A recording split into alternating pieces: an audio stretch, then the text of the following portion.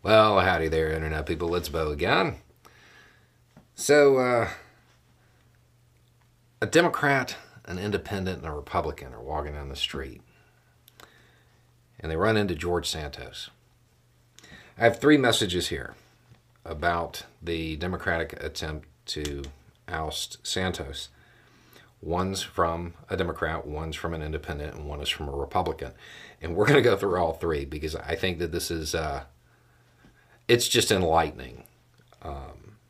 Okay, so the Democratic Party member says, the Dems were right to force the vote to expel Santos. It puts Republicans on record as voting against expelling him. Okay, so this was sent before the vote was taken. Like, obviously, we know that isn't how it turned out. I would like to point out that, yeah, I knew it was not really going to matter. I did not think it was going to go as bad as it did. If you don't know what happened, the Republicans managed to turn it into a motion to refer him to the Ethics Committee, which is going to be this really long, drawn-out process, and he'll get to stay in during this time. Meanwhile, they get to run back home and say that they held one of their own party members accountable. Like, it went bad, like way worse than I imagined it going. The Independent. I'm normally a right-leaning independent. The people in your comments seem to think expelling Santos is for my benefit. Maybe I'd care if he was my rep, but really it just seems pointless. He's probably going to jail. Let him ride out his time. Either way, no real independent will vote for him again. Okay, I mean, all right. I'm just boggled by the idea of real independent. Like, I don't know what that means. Like I didn't know that independent's like purity tested. And then the Republican. You paint all Republicans as not caring about principle. It's offensive. It's inconceivable to think a majority of Republicans put party first or want that indicted loser in office. Inconceivable, huh? You keep using this word. I do not think it means what you think it means. You love polls, so show me a poll that says Republicans still support that criminal. Most recent poll on it is the Morning Consult, and he's up. He has 61%, 43 points higher than his next challenger. I mean, I'm assuming you're talking about Trump. And you said loser. Santos won. The indicted loser. I just assume that's Trump. Look, don't pretend like the Republican Party actually cares about that.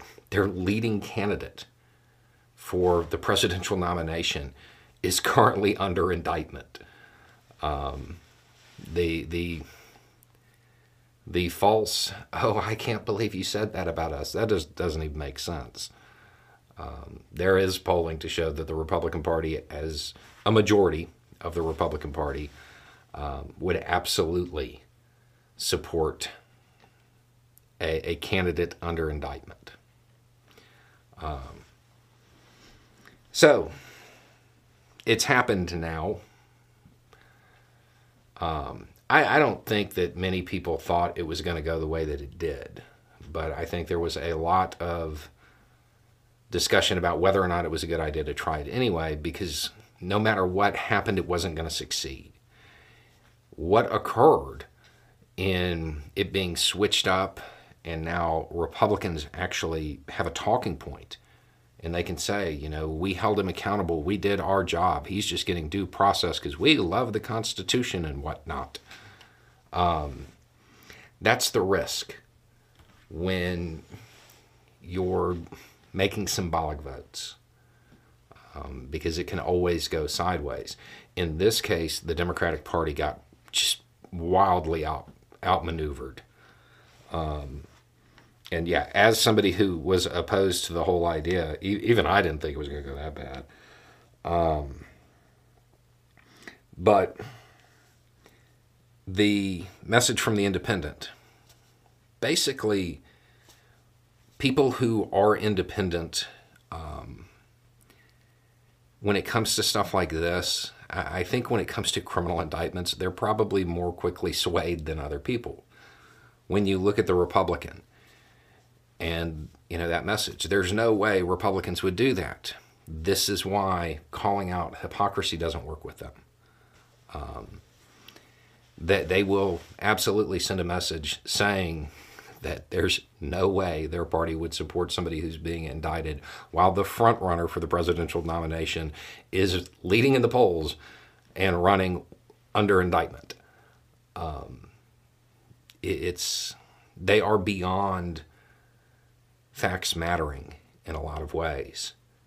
Even those who may be indignant at that idea. The Republican Party has devolved to that point where everything is about base emotions and how it feels. The hypocrisy, man, cognitive dissonance kicks in, and that new information, that just gets tossed right out the window. They don't even acknowledge it.